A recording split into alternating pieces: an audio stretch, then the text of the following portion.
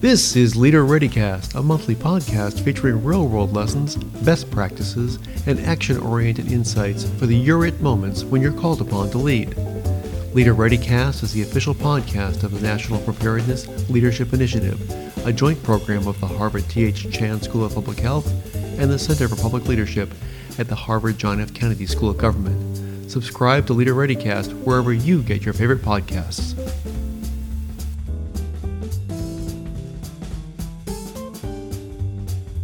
Hello, and welcome to the latest minicast from Leader ReadyCast, bringing you news you can use, the latest leadership insights from the coronavirus response, trying to keep you up to date and on top of all the latest in terms of how to deal with this perplexing, complex event.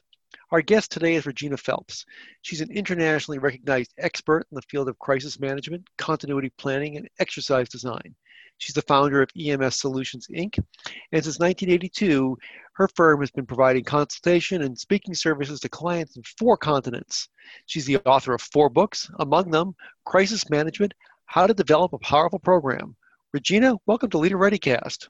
Thank you, Eric. It's a delight to be with you. Good, thank you. First of all, I want to thank you so much because your posts on LinkedIn are my first stop every morning. Before I get to the mainstream media, I know that you've been up, you've looked at what's going on, you can contextualize the situation, and I get more situational awareness first thing in the morning from your posts. So thank you very much for doing that.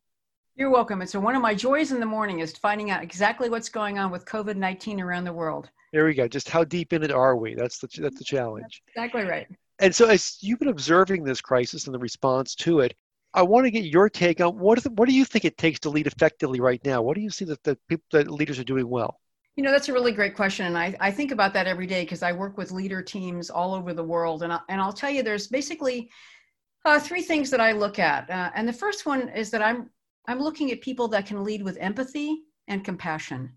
And I really believe that leaders need to have tremendous empathy, not only for themselves, but for their workers, their vendors, their communities, and their families. And they really need to communicate in a way that clearly demonstrates that they can identify with all of us and that they understand people's emotions. And when I look around, for example, at government, I see some really great examples of leadership in times of a crisis, especially COVID-19. And I actually looked at some of the governments around the world that are being led by women, both in Germany and New Zealand and Belgium and Finland and Denmark and Iceland, who have had really great responses to the COVID-19 threat, but they've also done it with incredible empathy and been able to connect so well with their constituents. And so all of those countries also, by the way, have done a great job of flattening the curve. But I also then look actually to my, here in the city of San Francisco, our mayor, London Breed, she declared a state of emergency here in San Francisco on February 25th. We were the first city in the nation to do that.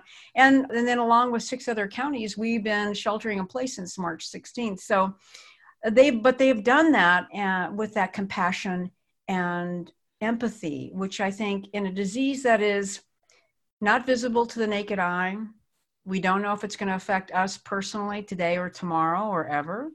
And we don't know about our families.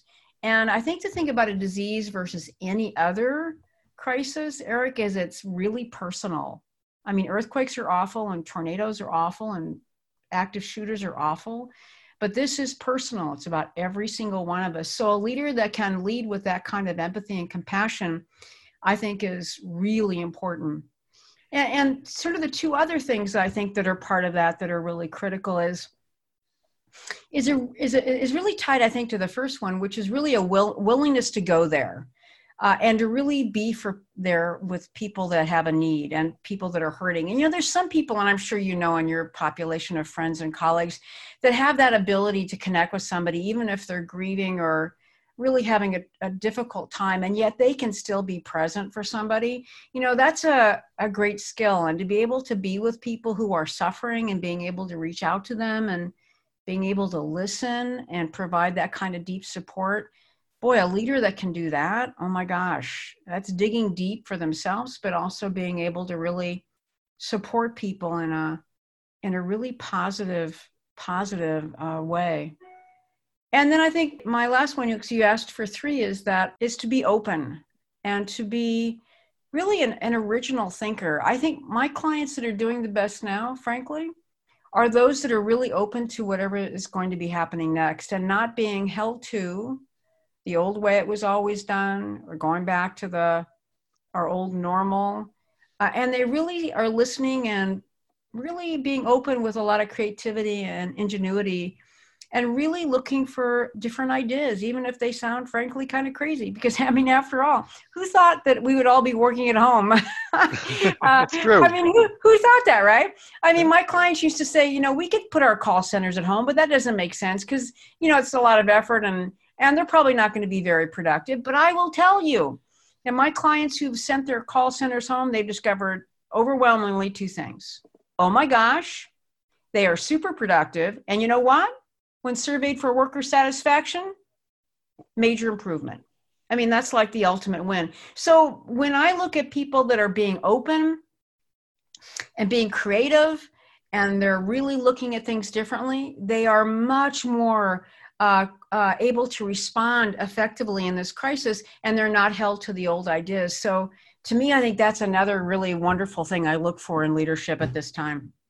Wow, there's so much to unpack there in what you said, and I think you've hit on so many good points. I could not agree with you more in terms of empathy, that everyone is in a fear-based state, and there's a different emotional tone to a crisis like this, because as you mentioned, the other ones that you mentioned, be it a hurricane, an earthquake, an active shooter, first of all, boom, is over relatively quickly. Exactly. The suffering may persist for a while, but that sort of the big threat is over quickly. Mm-hmm. And in this case, it's persisting for weeks, months, and we're looking at we may not be through this for a year or so, mm-hmm. which is a whole different level of emotional stress on people. Mm-hmm.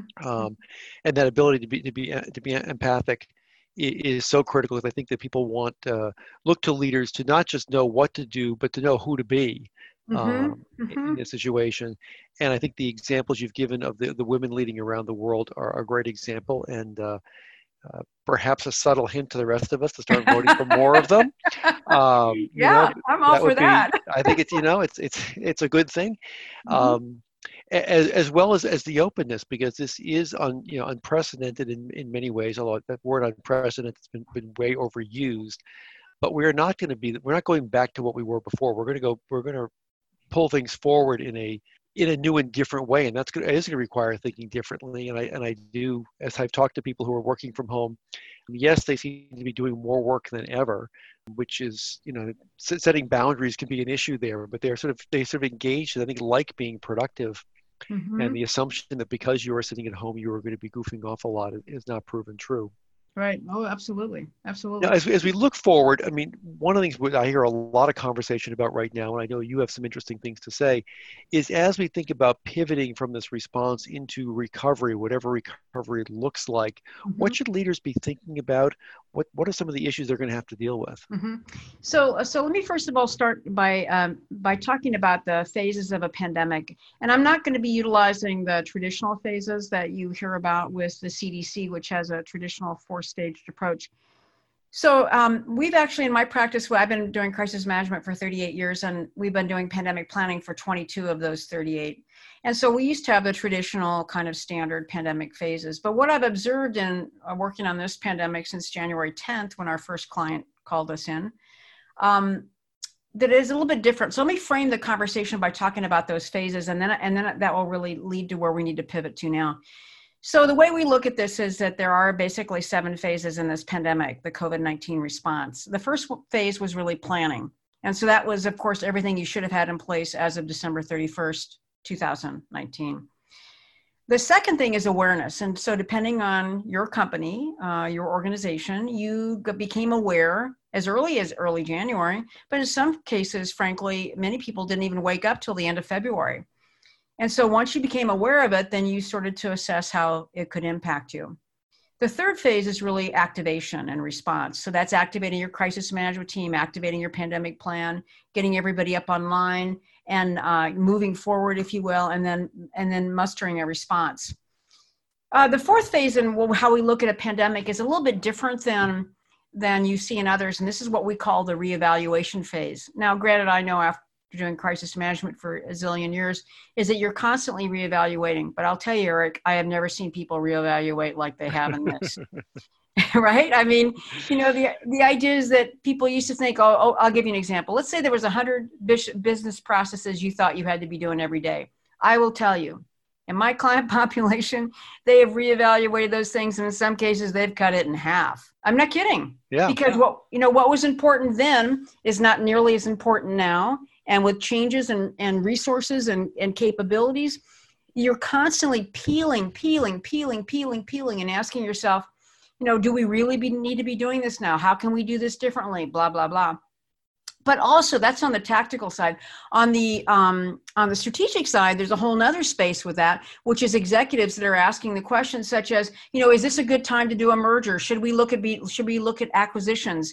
Should we really buy that building we were going to buy next year? What about, leasing more space? What about getting rid of space? So they're thinking that whole reevaluation way themselves, right? So, but different, of course, strategically. So that's the fourth phase for us. The fifth phase is, I think, where we are right now. And we call it, you'll laugh when I tell you the name of this, we call it the cocooning phase, but also the reentry phase. And the reason I call it cocooning is that our clients have pared down the animal, if you will, as far as they can. And they've kind of packed it up, and we're all kind of in a medically induced coma is what I like to call it. And that's really kind of true, right? You've got it down to a manageable size. You got everybody finally working from home, if that was what your strategy was. You've worked through a lot of the issues, and now we're just kind of waiting, right? We're waiting. But then also there's the reentry planning, because not only are you keeping the animal alive in our medically induced coma, but frankly, you're also thinking about how we're going to start again. And that's what I'm doing right now with all my clients, is we're doing coaching on reentry. And there's two levels to that. There's the strategic issue. So the senior executives that are peeling all of those things back about, are we really going to continue this part of our business? What's our economic forecast look like? Blah, blah, blah. And then the tactical folks figuring out, how do we do this, right? I've spent hours and hours over the last 2 weeks doing nothing but that kind of talking with people. The sixth part of the COVID response plans is really under reentry, which is, again, starting, whatever starting means. And then the last phase, which is phase 7, which is reinvention. And I will tell you, I thought this would be much later in the process, but I'm seeing people thinking of reinvention right now, which might be things such as, is everybody going to go back? Ever? Right. I just talked to a couple of physicians saying that, after the telemedicine's been going for a few more months, they could see that half their practice is going to go to telemedicine. You're right. That's a great example. I love your 7 phases here. And I have to agree with you in the conversations I have been having. Again, seeing that the acceleration of that reinvention, and there's some obvious ones, like telemedicine is one that was ready to be here 2 years ago. It's been right. waiting for it's been regulatory hurdles and who's going to pay for it. Right. And then this all of a sudden pushes it over the edge. But I've talked to other organizations that really have seen, ways that, again, they're quickly looking and saying, what are we going to need and what are our customers going to need that'll be different, 2 months, 6 months from now that they didn't need before. And they're pushing really hard and saying, let's just go for it. This is the opportunity to really move parts of the business and restructure things in ways that make a lot more sense going forward than they did in the past. Absolutely. And that's why I think that is the silver lining in all of this, is that it's really an opportunity to really rethink how we do everything. And I'll give you an example about how we really push this out with folks. And that is that when we really start talking about the reentry planning, so we start a little bit, I'll give you an example about how that conversation might go. And that is that, first of all, the trigger is, when do you go back, right? So there's 2 ways of looking at that. The first trigger is when you actually hear from the government saying, okay, you can go back. Okay, well, that's nice. But what does that really mean, right? And so what I say to them is that, what is your internal trigger? And the next thing I will always say to them, how is it working right now? Now, for many businesses that have a lot of field response or things like that, of course, it's a very different answer. But for more of an office-based business, if I say to them, how's it working now? And they said, it was really tough at the beginning, but we got everybody home. Our call centers are home, blah, blah, blah. And it's working pretty well. And then I'll say to them, okay, why are you going back now? Answer me that question. Why are you going back now? And then they start to really hem and haw.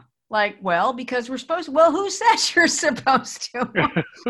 Right? It's the idea that I think, Right. and I think executives, frankly, don't know what else to do except to tell their staff, well, figure out how to go back.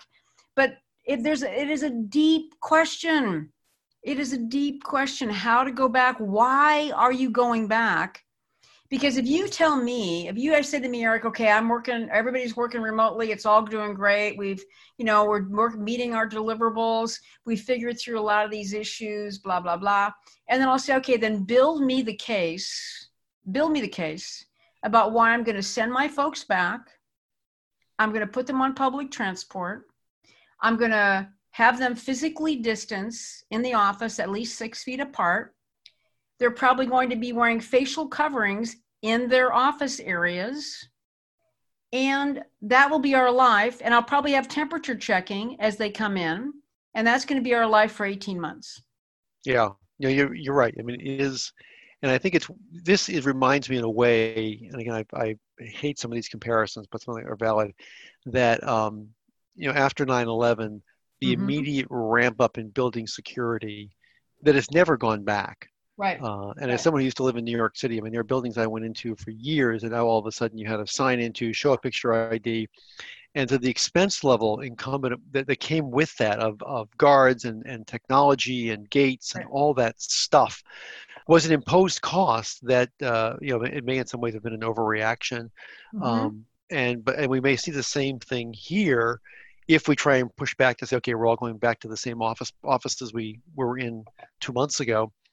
That as you say, having to take temperature, having to be more spaced out, and it is a good time to rethink why we do what we do, where we do it, while still having to deal with the psychological piece, because I know a lot of people, they do like being with their workmates, right? I mean, there's part of it's just doing the work and doing the processes of getting stuff done, but then there's also the camaraderie of being part of a team, right? And it may take us a little bit longer to figure that one out. Right. Yeah, and certainly there have been creative, things where people establish, virtual water coolers and having lunch with each other over Zoom and that kind of stuff. Yep. But I think the other thing, and I think you've touched on this, is that so you make the decision, so you finally figure out all the, the ways you're going to social distance and do all those other things in the job. But then people are still going to be fearful, frankly, to go back. Yeah. I mean, and I think yesterday, Gavin Newsom, who's the the governor of California, really said this really clearly when he did his initial kind of salvo, if you will, into what reentry planning looks like in the state. And he said, it's not going to be normal. There is no more normal. Right. And that's what you need to understand. And if that's the vision that an executive has in their mind about going back, they need to immediately, just like they did with the, when they held up the one and the different movies where they vaporize your memory, they need to get rid of that, because there is no there anymore. It's going to be completely different. And so if they understand what that means, I think that changes the dynamic of this push to, oh my gosh, we have to go back. And then there's all kinds of issues about, and this is one of the things that really hangs up on a lot of our clients. I'll say to them, okay, so if you're going to go back to the office, you know what you have to do every day? You have to have effective disease monitoring. What does that mean? I need to know on a daily basis who has COVID symptoms in my company. And nobody calls in sick to a central place. And of course, because of traditional issues of privacy, you wouldn't be calling out people or saying why they were sick. But frankly, you need to know. If all of a sudden I send people back and I'm not monitoring if there's an increase in illness, and by Friday I've got 10 people with COVID symptoms, I kind of made a big mistake and I wasn't paying any attention. So how do you monitor those illnesses so that you're not exposing people inappropriately and you're actually taking care of business and being smart, right? Absolutely. So this is a good way to segue to my last question, which is, what are the 2 or 3 most frequent traps you see leaders stepping into right now? Are there some avoidable traps that you see them falling prey to? Yeah, there's a couple. So actually I have 3, as a matter of fact. The first one really is resisting that urge to go back to the way it was, in which we were just talking about. But it's really, before they hit the reset button and say, okay, let's go back, they need to stop and think about, first of all, what have we learned in this period of time of being away? And what am I gaining by going back? Understanding that it's going to be different. And I think many business leaders think it's going to be just like it was when we walked out of that office, however many weeks ago that was. So I want them to visualize and imagine this physical distancing, the facial coverings, the anxiety, all of those things. There'll be no more meetings in rooms, small conference room. None of that's happening. So how is that going to be better or different than what we have? So they first of all have to get rid of that with the way that it used to be, which I think, frankly, Eric, is a kind of like a form of denial in many ways, and not really seeing the reality that's in front of us is how I kind of look at that. The second thing is I think they need to really revisit their risk tolerance. So I've been in practice for 38 years, and I will tell you, in the last 10 years, I've seen a dramatic increase in executives' risk tolerance for all kinds of things. And again, because I do crisis management, pandemic planning, my firm does business continuity planning. And we've seen people really pull back from a lot of that because they would say to me, well, Regina, when was the last time, this happened, like an earthquake or a tornado or an active shooter or whatever? And maybe in some companies, they've even never had an activation. They've never had a big enough crisis to activate their continuity plans or their crisis management plans. And at that case, executives, frankly, they become much more tolerant of the risk because they'll say, well, look, it hasn't happened. Right. So therefore, then their companies aren't as prepared, their plans aren't as current, their teams aren't trained, and then you get kind of a mess, right? Yeah, I actually, one of my predictions coming out of this is that preparedness may actually get a little sexy. Yeah, I totally am thinking that. At least I'm thinking that for a while. Everyone's been able to ignore it. We don't want to spend money on that. Now it's going to be kind of cool to be prepared, I think. Yeah, well, I'm hoping that. And I think the third thing I would say is that I would really hope that never again, where people never say never, right? Never say never. So the idea is that I'm already hearing people say to me, Regina, this could never happen again. We could never have another pandemic like this. And I think to myself, no, what rock are you under? so if you just even pay a little attention to this, this pandemic has been forecast forever. We've expected this forever. It's exactly as was foretold forever. And I think the thing that people need to think about is that we've got several things now that are even driving this harder. First of all, is climate change. Why is climate change part of this? Because it's basically changing the environment all over the world. Wild critters who used to have a place that they could hang out with not too many people around them are now, because of environmental degradation, population overexpansion, but also just the temperature changes and the changes in their environment, are being forced more into places where there are humans. So you get the bats interfacing with the humans. A lot of deforestation is creating that same thing right now. And then lastly, there's still a zillion places in the world where animals are in very close contact with humans, whether that's in a wet market in China, or whether it's people that sleep with their chickens in Bhutan because they don't want them to get out and get eaten by a critter. So there are many places in the world where there are really close interfaces between wild and domestic animals and humans. And that's all you need for a virus to jump from an animal to a human and then to begin to do exactly what it's been doing since the end of December. And so I think this is going to happen again, and it may be a long time, but frankly, Eric, it may not be. And I think that's the thing that people need to really understand, is that this could either easily happen again in our lifetime. No, I think you're right, because this used to be a sort of a once in a lifetime maybe experience. You had 1918, then you had 1957. Mm-hmm, now right. we can look back and we can see Ebola just a few years ago, H1N1 a few years before that. MERS has been around, unfortunately not gone as wide as it possibly could have. Mm-hmm. This is going to be a more frequent occurrence, and we are going to have to rethink. I'm a big advocate of environmental issues, so I'm a big advocate around rethinking our relationship with the wild, and realizing we just can't sort of do whatever we want without consequences, because that's, this virus had an enormous evolutionary victory when it jumped into the largest large animal host on the planet. That's right. The most prevalent. It hit the jackpot. Hit the jackpot. The most prevalent large animal on the planet are humans, and it successfully made the jump. Hooray! Big day for them. Yeah, not so much for us. Well, Regina, I really want to thank you for taking time with us today. I really appreciate it. Listeners, you can learn more about Regina and her work at www.ems-solutionsinc.com.